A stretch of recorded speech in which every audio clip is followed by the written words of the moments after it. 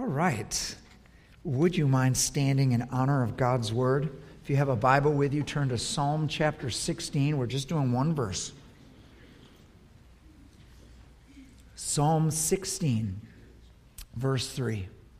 David is speaking. I say of the holy people who are in the land. One translation says the saints in the land. They are the noble ones in whom is all my delight. Would you pray with me, please? Father, I thank you for your goodness and for your love. And Lord, life happens. And a lot of us, when we think of delight, we think of God alone. And we tolerate people, we get along with people, we try not to get in each other's way, but oftentimes the delight has worn off with people. Father, would you show us how you see people? Would you wash our hearts? Would you remove our cynicism? Would you break down our walls and restore delight, not just in you, but in one another? Please, God, do something in our midst that only you could do, we ask. In Jesus' name. And everybody said, amen. Amen. You may be seated.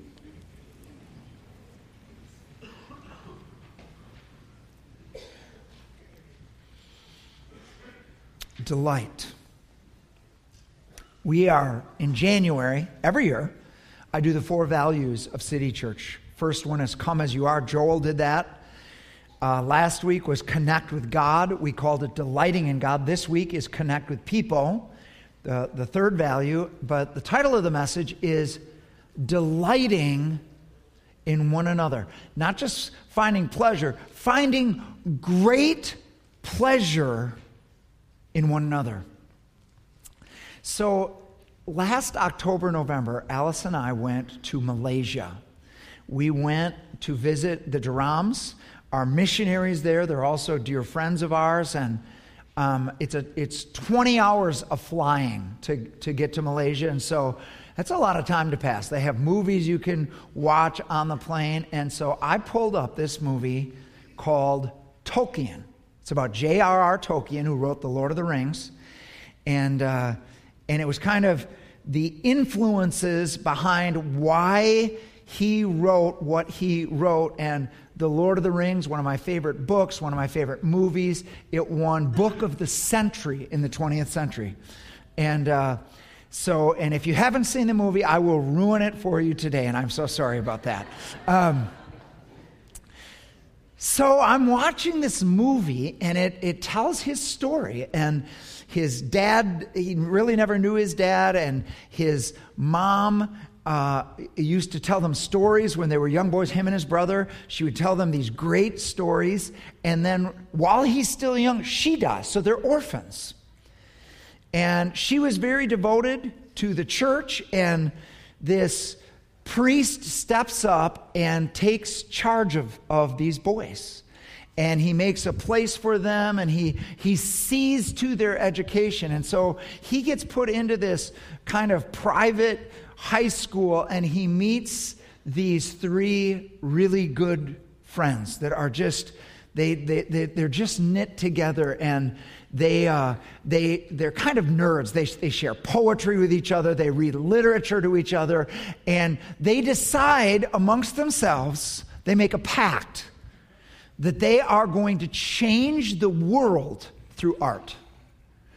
That God's going to somehow use them to change the whole world through art. Well, they get into college, and a great darkness comes over all of Europe. They're in England.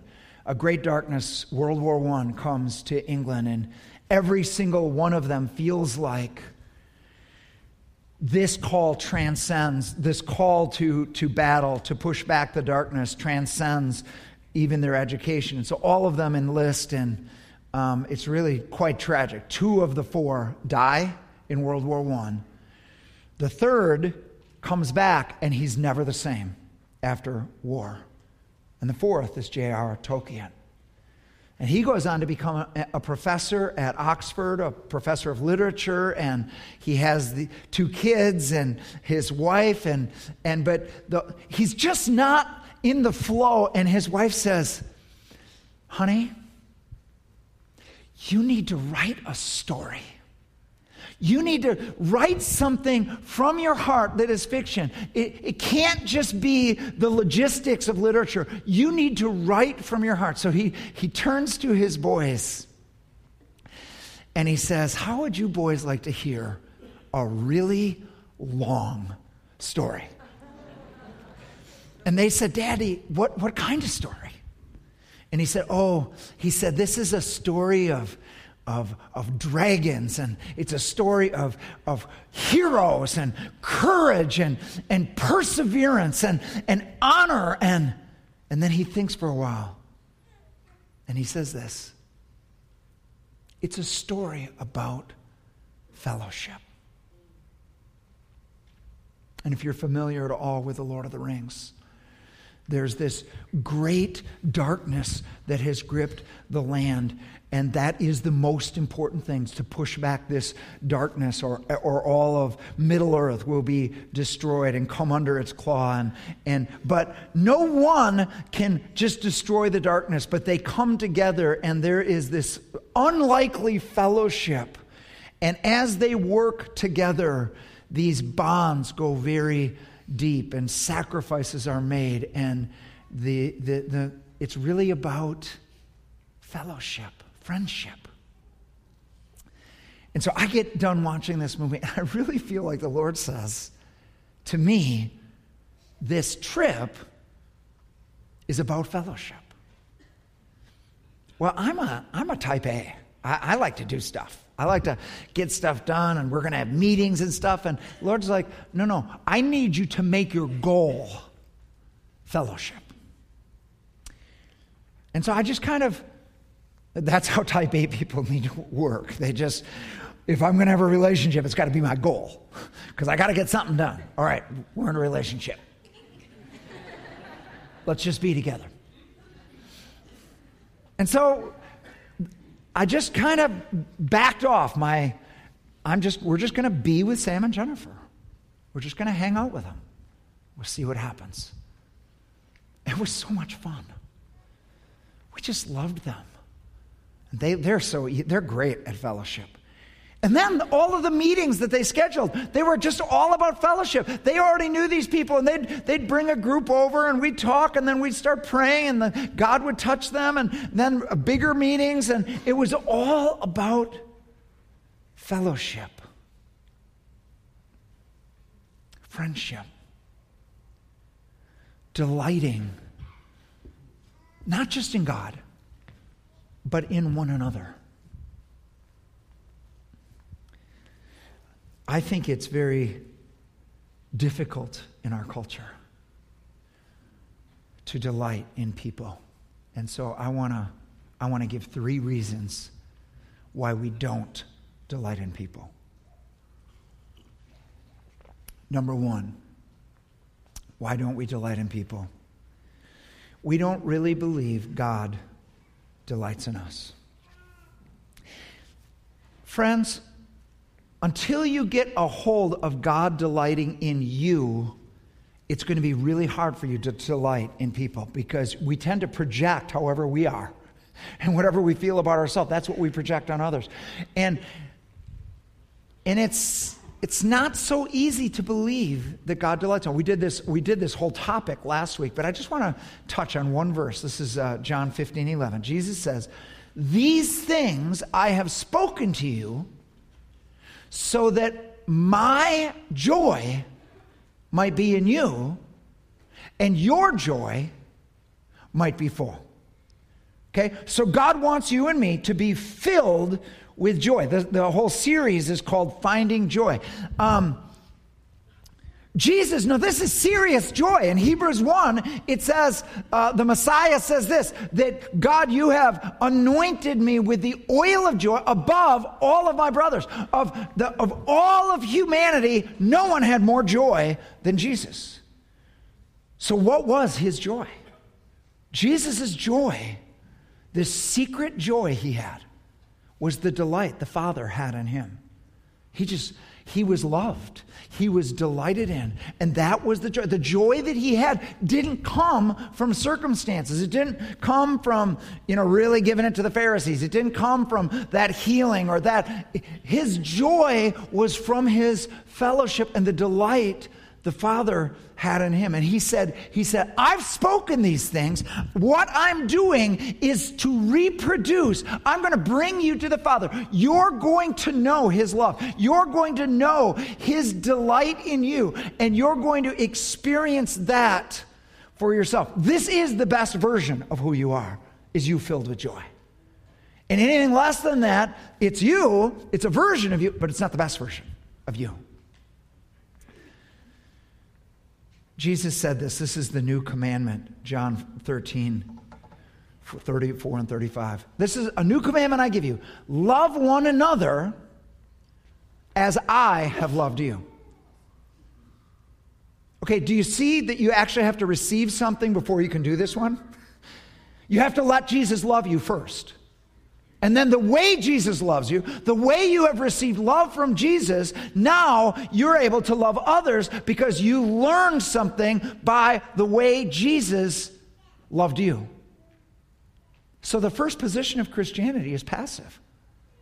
You were created first and foremost to be loved, to be delighted in, and to take that place before the Father. Here I am, Father, love me.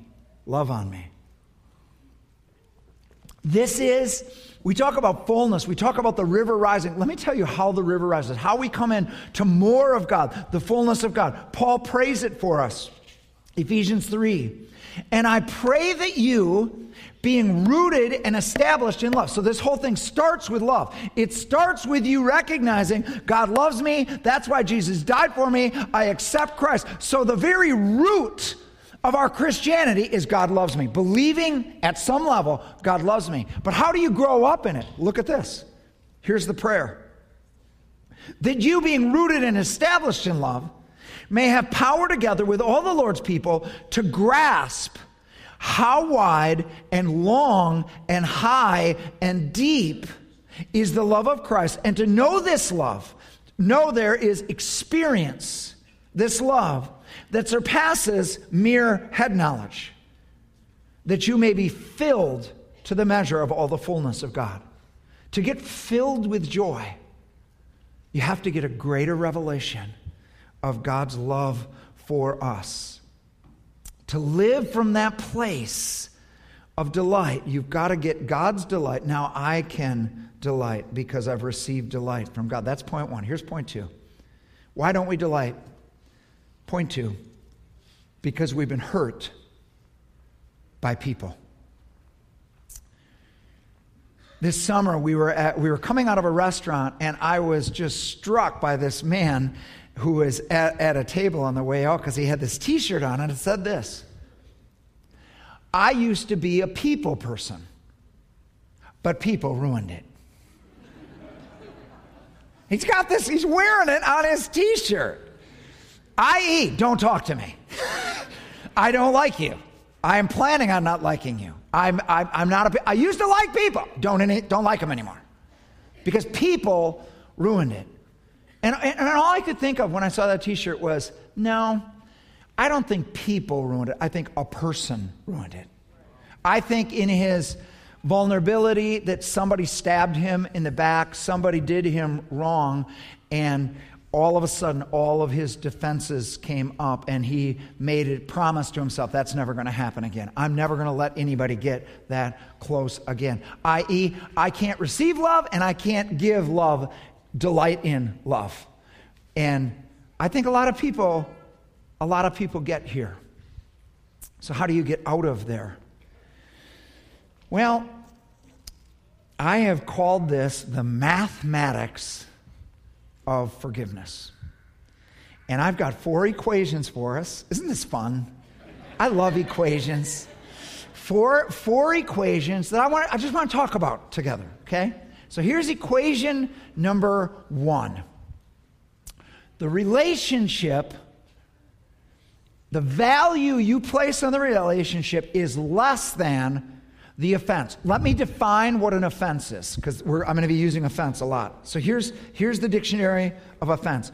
Annoyance or resentment brought about by a real or perceived insult to or disregard for oneself or one's standards or one's principles. So here's how this works. We have a relationship, and I get offended. And oftentimes, our immediate go-to is clearly the relationship is less valuable to this person than them offending me because they offended me. If they really valued me, if they really loved me, they wouldn't have done what they did. So clearly, they don't think this relationship is important. Therefore, I am justified at being angry. I'm justified at holding a grudge. I'm justified in holding on to this because they shouldn't have done that, and they aren't valuing the relationship, so I'm not going to. And so here's how this one works. Okay? So will I forgive? Yes, but the other person has to prove to me that the relationship is valuable enough. Well, how are they going to prove? Well, you could crawl to me with tears in your eyes and beg me to forgive you. You could, I'm going to punish you for a certain amount of time, and if you're still around, I'm going to be really mean to you, and if you're still around after that, then maybe you really want to make this thing right, but there's something, you have to prove to me that the relationship is valuable, or I'm just justified in just holding on to this thing. So that's equation one. All right, let's move to equation two. Here's equation number two.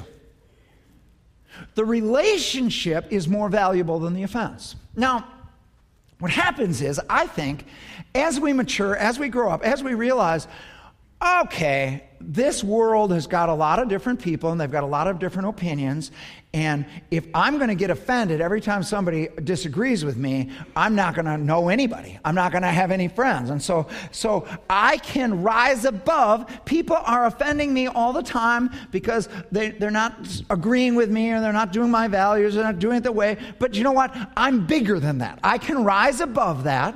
And I can say, just because they're not just how I want them to be doesn't mean we can't have a relationship. And so, and Proverbs says this. It says, it's wisdom or an honor for a man. A person's wisdom yields patience. It is to one's glory to overlook an offense. You're a better person when you're less offendable, where I'm just not going to get bent out of shape because everybody doesn't do it my way, or that everybody doesn't agree with me, and that I can be bigger than that. And that way I don't have to give up relationships just because somebody disagrees with me. Well, several years ago, I'm at a different church. We have a staff. I'm the head pastor. And somebody from the congregation reports to me what the youth pastor's wife said about me. It wasn't good, folks. It wasn't good. I'm the pastor. I'm doing my best to lead this church. And she says something behind my back to church people that questions my wisdom, questions whether this is the right thing, just kind of grumbling. And I'm hot. I'm just like, oh, I'm going to find her. We're going to talk this thing out, because this can't go on. This is division. And this verse comes into my mind. Isn't it inconvenient when a verse comes into your mind that's very different than what you want to do? This verse comes into my mind, and it really, really sounds like one of the Proverbs. But I am going to make sure it's actually in the Bible before I act on it. So I look all through Proverbs. I cannot find this verse. I keep looking, and I find it in Ecclesiastes. This is Ecclesiastes 7, verses 21 and 22. Do not pay attention to every word people say, or you may hear your servant cursing you. For you know in your heart that many times you yourself have cursed others.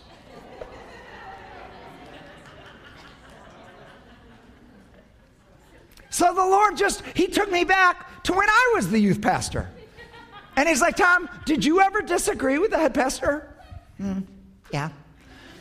Did you ever grumble about it? Oh, yeah. Is this that different than that? No, it's really not. Why don't you just let it go? Instead of having a bunch of drama about this, why don't you just rise up and recognize that you're the pastor, and so you're going to get some criticism, and it don't even take it personally. Just let it go. Okay. Being bigger, just being a bigger person. All right, so here's the problem. It's not just, an offense is not just something, a perceived wrong. Sometimes it's a real wrong. Sometimes they did mean it. Sometimes they know exactly what they're doing, and they're treating you like dirt. They're treating that relationship like dirt, and they're doing something, sometimes intentionally. We call those people enemies.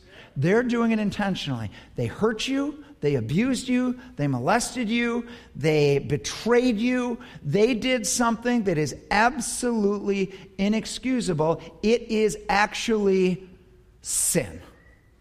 I mean, they sinned against you. There's no other way to say it. They sinned against you. So now what do we do? Well, this brings us to the third equation. Here's our third equation. Christ is greater than any offense. Look at the scripture that goes with this. This is Ephesians 4:32. Be kind and compassionate to one another, forgiving each other, just as in Christ God forgave you. Now, let's be clear. God is not forgiving you of perceived wrongs that he has experienced. No, you've sinned. You've sinned against God in 1,000 ways. Probably 10,000. You've sinned in many different ways, and they're not perceived wrongs. They are actual sins. But God, in his great mercy, sent Jesus to die for those sins so that when we come in relationship with him, he can forgive us in Christ. He can give us a new beginning. That is absolutely amazing. Forgiveness is absolutely amazing. But then he says this. Now, do you remember how Jesus forgave you? Oh, yeah. Okay, now I need you to forgive others in the same way. Not for their sake, not for your sake, but for Jesus' sake. That Jesus is more valuable to you than your offense. Pastor Tom, you don't, no. What happened to me was not fair. It was absolutely wrong. Okay, I will grant that in a second. Absolutely wrong, should not have happened. It was clearly sin. But let me tell you something. The greatest wrong, the greatest injustice, the greatest not fair did not happen to you. It happened to Jesus on the cross, where Jesus died for your sins. That's the greatest injustice that ever happened. That the Holy Lamb of God took on your sin and my sin. And now he says, now, I've forgiven you. Now, here's what I want you to do for me. I want to be so valuable to you that there's nothing that you will not let go of. And not just let it out there like you don't care if there's justice. No, just forgive them and then I'll take care of it. Jesus will take care of it. The anger of man does not work the righteousness of God. You can't make your own righteousness, folks. Only God can make it right. So we forgive. We forgive for his sake. Here's why it's so important. Jesus came, he said, I'm preaching the good news to the poor. God's anointed me to preach. I'm here to bind up the brokenhearted, to give sight to the blind, to open up the prison doors, and to proclaim the favorable year of the Lord. This is Luke 4, 18 and 19. Now, the favorable year of the Lord to us just sounds like, I don't know what it sounds like, but to the Jews, they knew exactly what it meant. The favorable year of the Lord is the year of Jubilee. It's the year that everybody gets a new beginning. Everybody gets their property back. Everybody gets forgiven of their debts. If you're a slave, you get freed. Everything comes back, and everybody gets a new beginning. It is the year of the Lord's favor. Isn't it exciting to get a new beginning with God? 3 people. Praise God. But here's why it's good news for the poor. Because the poor are the ones that get forgiven. They're the ones that get their property back. They're the ones that get out of slavery. It's not that great a year for the rich. Because the rich are the ones that have to let their slaves free and give back the property. And they have to forgive all of the debts that were owed to them. They have to. But the favorable, you can't have one without the other, folks. You can't walk in God's favor. You can be a Christian, but you're not going to have his favor flow as long as you took the new beginning, but now you're not giving a new beginning. You can't have it both ways. Jesus couldn't have said it clearer. He made us pray it in the Lord's Prayer, for crying out loud. Forgive us our trespasses as we forgive those who trespass against us. And if that wasn't good enough, here's how he ends the prayer. He finishes the prayer, and then he says, just in case we haven't heard it, for if you don't forgive people their trespasses, the Father is not going to be able to forgive you. You will not walk in that place of favor and forgiveness. Well, Lord, I hate my dad and I can't forgive my dad, but I want to be a Christian. I'll do everything else. Well, let me just give you a little heads up. You're not going to grow. It's not like God says, okay, you don't want to do A. Great. We'll do B, C, and D first. No, when God says we're going to do A, you're going to do A. Or you're just not going to have any activity with God. And you're going to wonder where God is and why you're not growing and why you go to church and you do all these things. And you read the Bible and you give money and you do all this stuff, but I can't seem to grow. Because God's waiting. He's very gentle. He'll wait. He's extremely patient. It's like he doesn't live in time. It's just like, this is on you. We'll wait. When do you want to talk about it? Lord, I want to talk. Okay, let's talk about your dad. Oh, not that. Okay. You don't want to talk about anything? Nope. Forgive.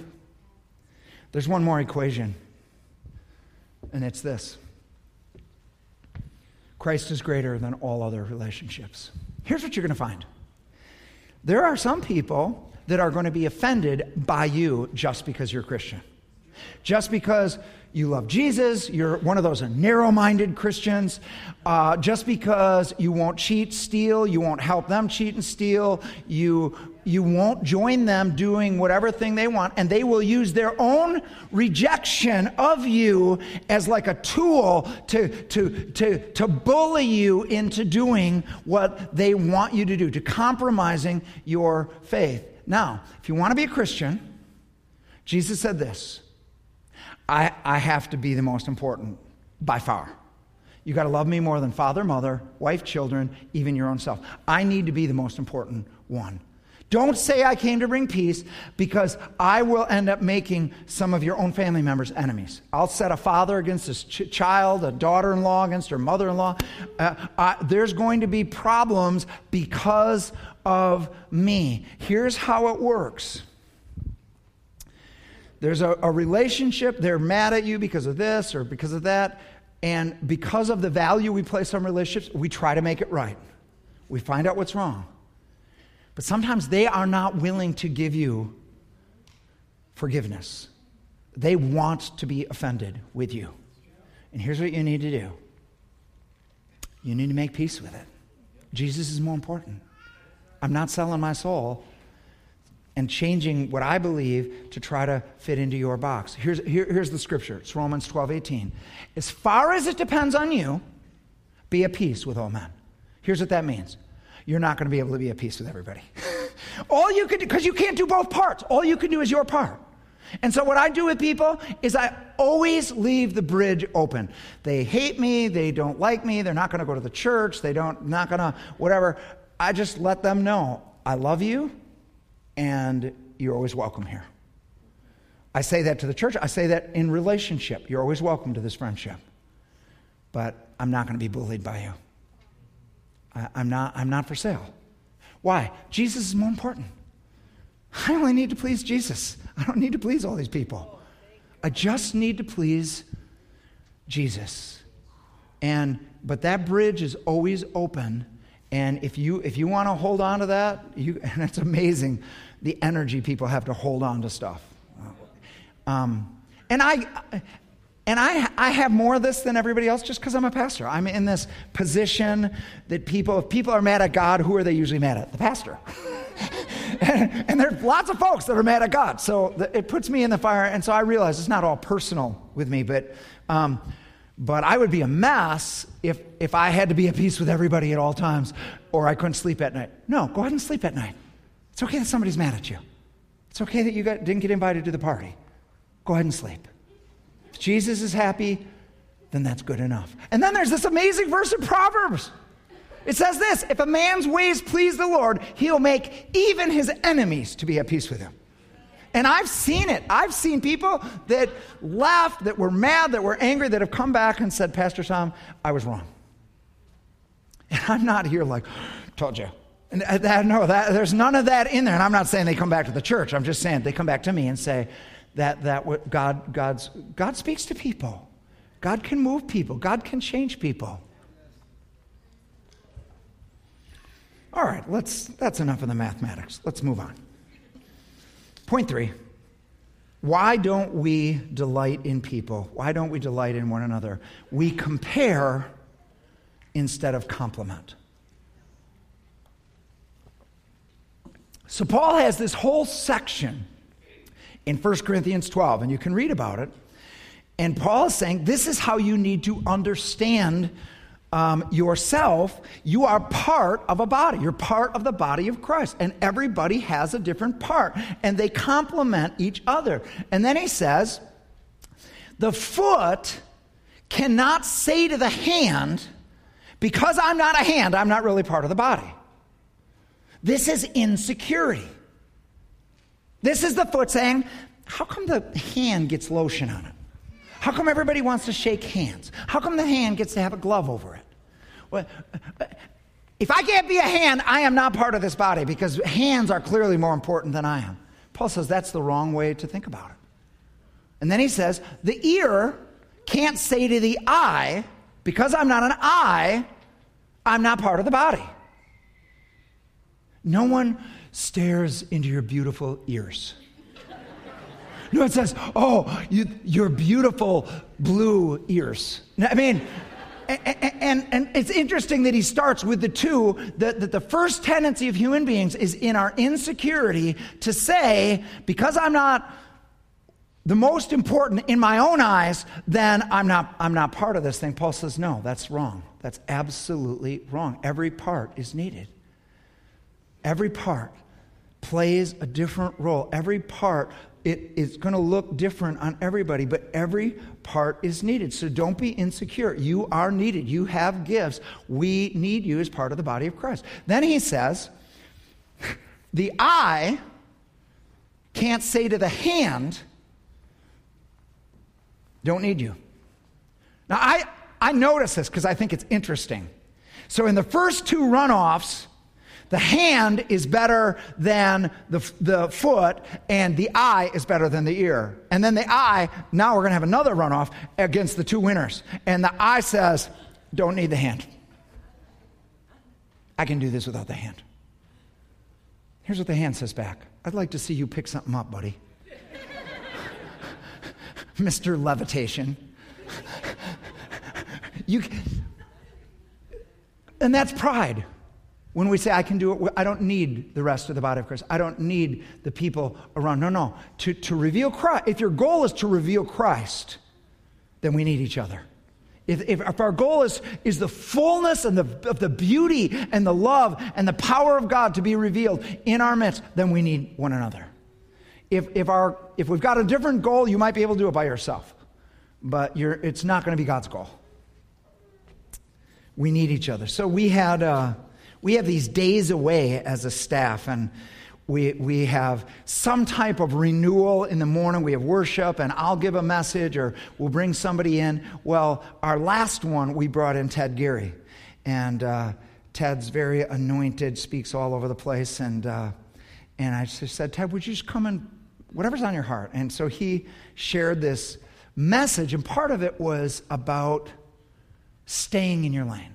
And he said, where there's 10 pastors but you guys aren't in competition with each other. And you can't be. You've got to recognize God's got you in a lane. You've got gifts, and you need to stay in your lane and don't compare yourself and measure yourself by other people's gifts or other people's progress or what other people are doing, because you're really doing different things. But if you focus on what you're doing, then there will be this beauty that comes about, and God's fullness will be released. And so the message was stay in your lane. And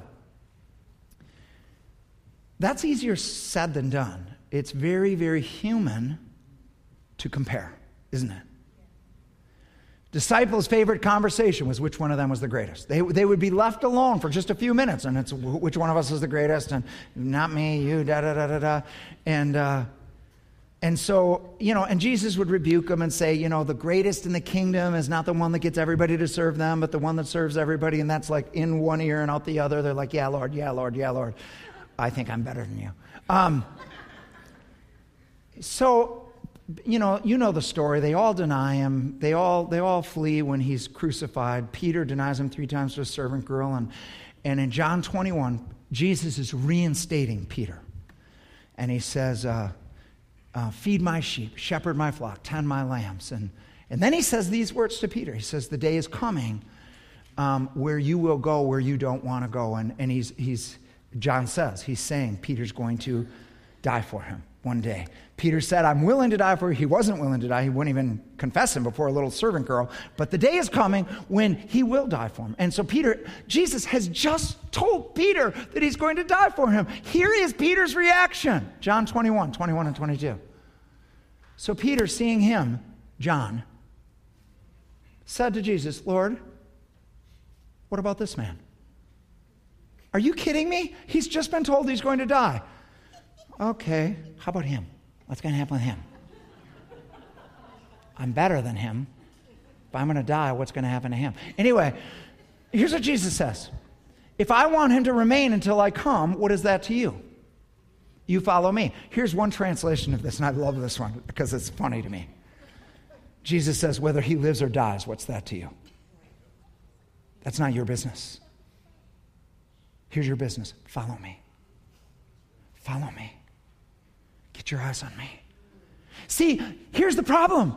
When we spend our energy staying up with the Joneses, when we spend our energy on Facebook trying to find out what everybody else is doing and how I can make myself look better and how I can compare better and how I can be held up more, and the energy that it takes to compare and measure could be used at you doing what God's called you to do. And Jesus says, follow me. So anyway, when Ted gets done speaking and we go into this prayer time for each staff member, and he says, if anybody has anything else, you can pray it over people and you can prophesy it over people. And so we're praying over one of our staff, and I immediately get this picture of Chariots of Fire. Chariots of Fire is the story of Eric Liddell. Eric Liddell is a Scot in the early 20s who's training for the Olympics, but he's a man of God, and him and his parents were missionaries, and his sister and him are planning to be missionaries in China, but he's training for the Olympics.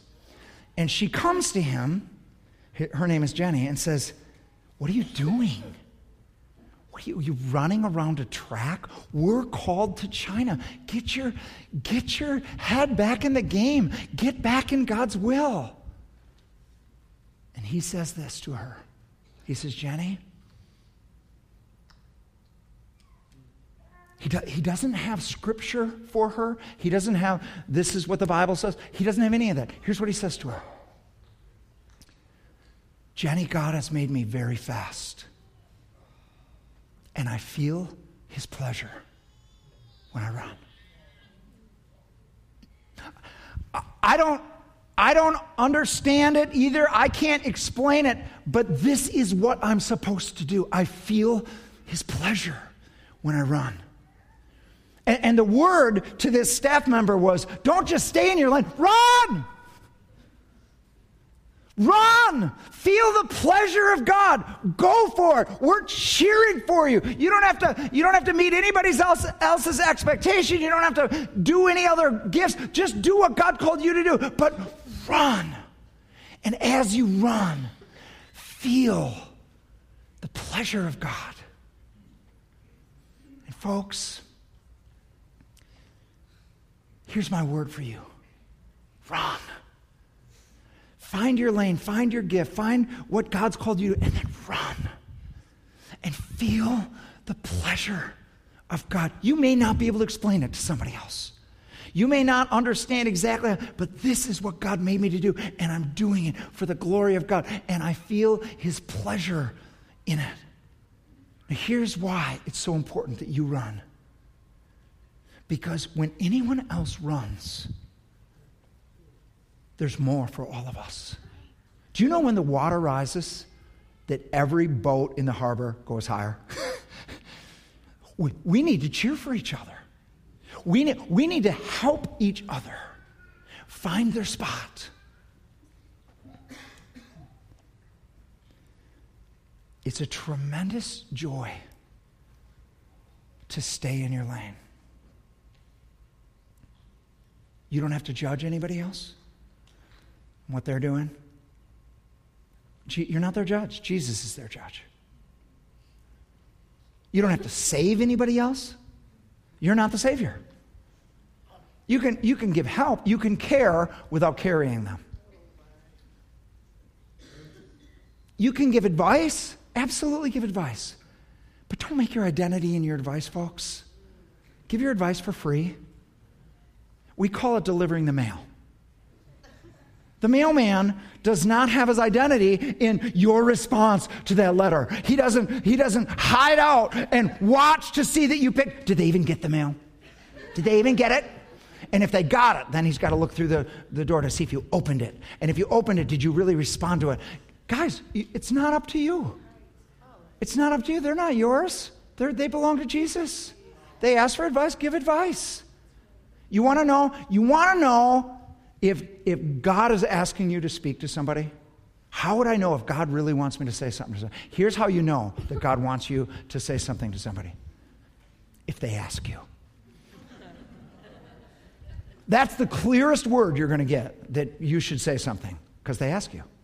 And when they ask you, be bold and be wise and be loving. But more than anything, be free. You do not need to add the King James to your advice to people. Thus saith the Lord God of heaven. You need to sell that and do that and go there. For some reason, you put a few these and thous in there, and it's more authoritative. Because this isn't just my advice. God is speaking through me. Listen, if God is really speaking through you, then make it easy for them. Take off all of that language and just say it. And God will give them a witness. They'll be the one to say, oh my, that's God. And then you'll know it's God. Okay, I need to move on. When you run, when we get people running in their lane, there's more for everybody. Here's what happened with Eric Little. 1924 Olympics. He says no to his well-meaning sister. No, I need to do this. He's training for the 100 meters because him and Harold Abrams, who is from England, he's from Scotland, are the fastest men in the world. The whole world wants to see this runoff between these two guys. And so he's trained for 4 years for the 100 meters. They get to the week before the Olympics, and it turns out that one of the trial runs, one of the qualifying runs, is on a Sunday.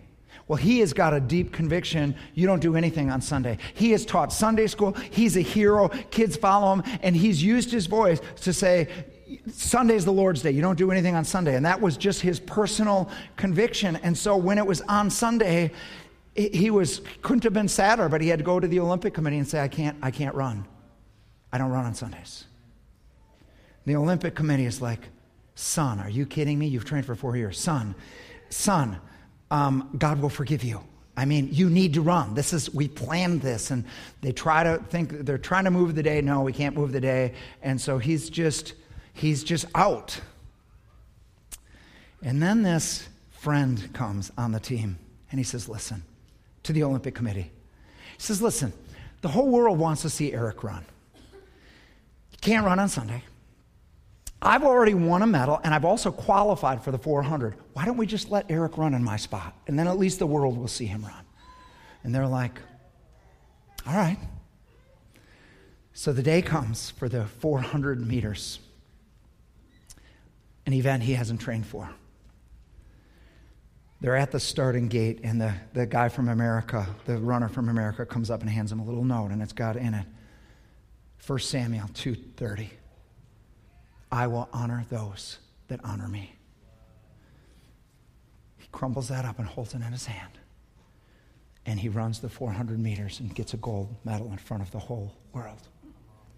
And that story goes all over the world back in 1924. And because he ran, because he did what God was calling to do, a message went out that there's something more important than running or winning, that God's more important. And every Christian all over the world was strengthened. The water rose for every Christian because somebody lived their faith and didn't just talk about it. And then the whole world saw God honor that decision. And so the water just rose for all. Somebody ran in their lane and everybody was blessed. That's a great story. But it gets better. Because 60 years later, in 1984, they make a movie about it called Chariots of Fire. And the Academy Awards nominates and votes Chariots of Fire Best Picture of the Year in 1984. And the whole story is told again. And Christians everywhere are strengthened because when one runs in their lane, there's more for all of us. Guys, we need to cheer for each other. Get in your lane and run. We need to cheer for other churches. We need to cheer for people. We're not against, we're for them. We're not competing with them. They're our brothers and sisters. Okay. We're going to bring this to a close. Here we go. So in Luke 15, we have the story of the prodigal son coming back and the father welcoming him, and then the older brother is mad. And in Luke 15:30, the father goes out to talk to the older brother. Why are you out here? And he says this. When this son of yours who has squandered your property with prostitutes comes home, you kill the fattened calf for him. 2 verses later, here's the father's response. But we had to celebrate and be glad because this brother of yours was dead and is alive again. He was lost and is found. I want you to notice something. The older brother calls him your son. And the father calls him your brother.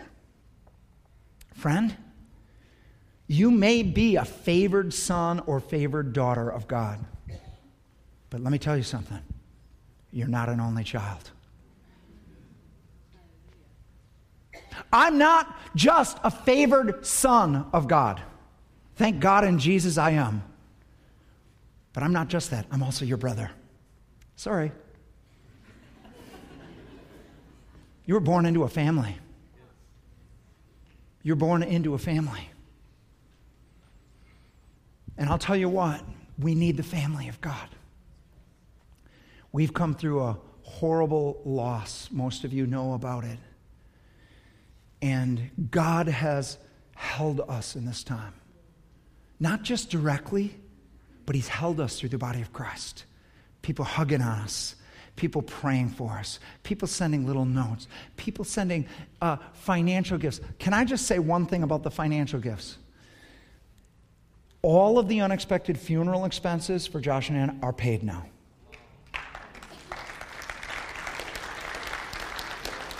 All of our unexpected travel expenses that we had are all paid. No one has to give any more money. The body of Christ, without anyone telling them to, has just come and loved on us and prayed for us. And I'll tell you what, you feel it. You feel the healing of the, how can I be mad? How can I be bitter? God is so good.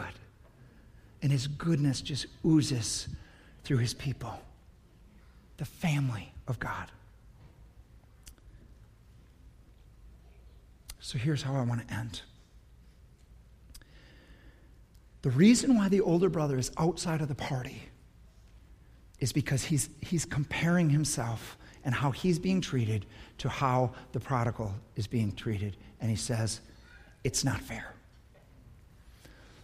And a lot of times, first, let me say this. There's a party, folks, going on. It's a party called grace. There's a party that God is throwing over his people where there is joy and there's delight and there's peace and there's provision and the goodness of God is experienced. There's a party going on. But sometimes we're not in the party. Even though we're a son, even though we're a daughter, we're mad. We're mad at this person, we're mad at that person, we're outside the party and I'm not going in. And the father comes out to you, just like he came out to the older brother. He didn't just go and meet the prodigal. He goes out and finds his older brothers and says, what are you doing out here? Well, I'm mad. Who are you mad at? I'm mad at them. I'm mad at you. I'm mad at whatever. Father's like, I love you. Come on back into the party. Let it go. Forgive.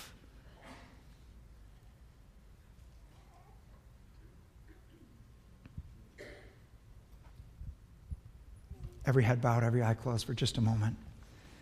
Worship team can come back up. Friends, the first call is simply this. First people I want to pray for is simply this. Christianity doesn't work by you doing stuff if you haven't received anything. The beginning of Christianity is you need to be forgiven. You need to let Jesus forgive you. You need to know that Jesus, his delight is in you. He died and rose again for you. The Bible says today, he stands at the door and knocks. And if anyone hears his voice, doesn't matter how much you've sinned, doesn't matter what you've done, how long you did it, Jesus loves you. Nothing has changed his love for you. There's nothing you could do that says where God says, oh, I don't love them anymore.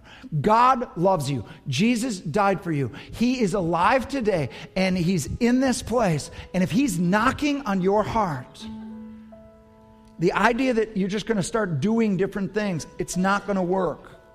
Your Christianity will be very confusing to you. It all starts by receiving something. So if Jesus is knocking, the first thing we do is we open that door.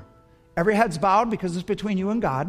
The reason why I have a show of hands is because I like to pray because somebody helped me open my door, and I just like to give words for people. So if that's you, Jesus is knocking, and you want to open your door today and experience his forgiveness and his love, would you just raise your hand real high right now, long enough for me to see it? I see that hand, that hand, that hand, that hand, that hand, that hand. God bless you. That hand up in the balcony. Got you. I got you, bro. Thank you. God bless you. Anybody else by upraised hand? We're going to pray in just a moment. I got you, sir. Thank you. Everybody that raised their hand, would you just slip it over your heart right now and pray something like this? You can use your own words or just repeat mine. Lord, thank you for loving me. Thank you for dying for me. I know I'm a sinner. I know I've offended you and not just perceived. I have done wrong against you. Thank you for dying for me. I ask you now to come into my heart. Wash me, save me, be my Lord and Savior. And Lord, help me to feel your pleasure as I run. In Jesus' name, amen. Could we stand to our feet? The second group is simply this. You suspect that you're outside the party right now. And it's because of somebody that's hurt you, somebody that's you've been offended with. And for Jesus' sake, you want to forgive. You want to bring pure worship and say, Jesus, you're more important than my offense. You're more important than the bad thing that happened to me. I want to forgive and release them to you. And I want to come back into the party. If that's you, just open your arms like this. I'm going to pray for us. Lord, you see open arms all over this place. Thank you for being so faithful to come to us, to bring to our attention that we're holding on to something. And now, Lord, in an act of worship to you, we just say, Jesus, you are greater than the bad thing that happened to me. You're greater than the offense. You're greater than the injustice. And so, Lord, I give it to you right now in an act of worship. Untie it from my heart. And Lord, I'm coming back into the party. Fill me today with your delight, I pray. In Jesus' name, amen. Here's how we're going to end. Usually we turn down the lights. We have prayer teams up here. We're not doing that today. Lights are going to stay up. These are all connect groups that are starting in February. All different kinds, all different places. Some near you, some at church, some on topics, some on the sermon. Here's the response I want you to look at if you're not in a group. All the groups that are filled, we didn't put them up here. That would just torment you. These all have room in them still. But these books tell you about all of the groups. The ones that are full obviously are not here, but the other ones.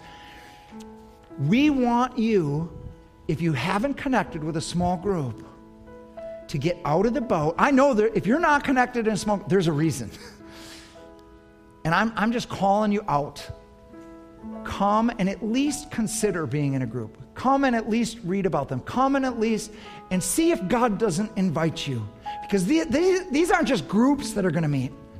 I see friendships here. I see lifelong friendships that are going to be developed. I see delight here in this group. And here's the other thing I see. Just by you coming forward, taking one of these pamphlets and saying, all right, God, whatever. You're trying to answer, and I'm trying to answer Jesus' prayer. Father, make them one. Make them one as we are one. Then the world will believe. This is part of how revival comes. When we do hard things, and if we've been hurt in the past, we're willing to try again. And so that's the altar call. It's just lights up. They're going to do a song, but come on up and see if you want to be in a group, and that's it. God bless you. Have a great day.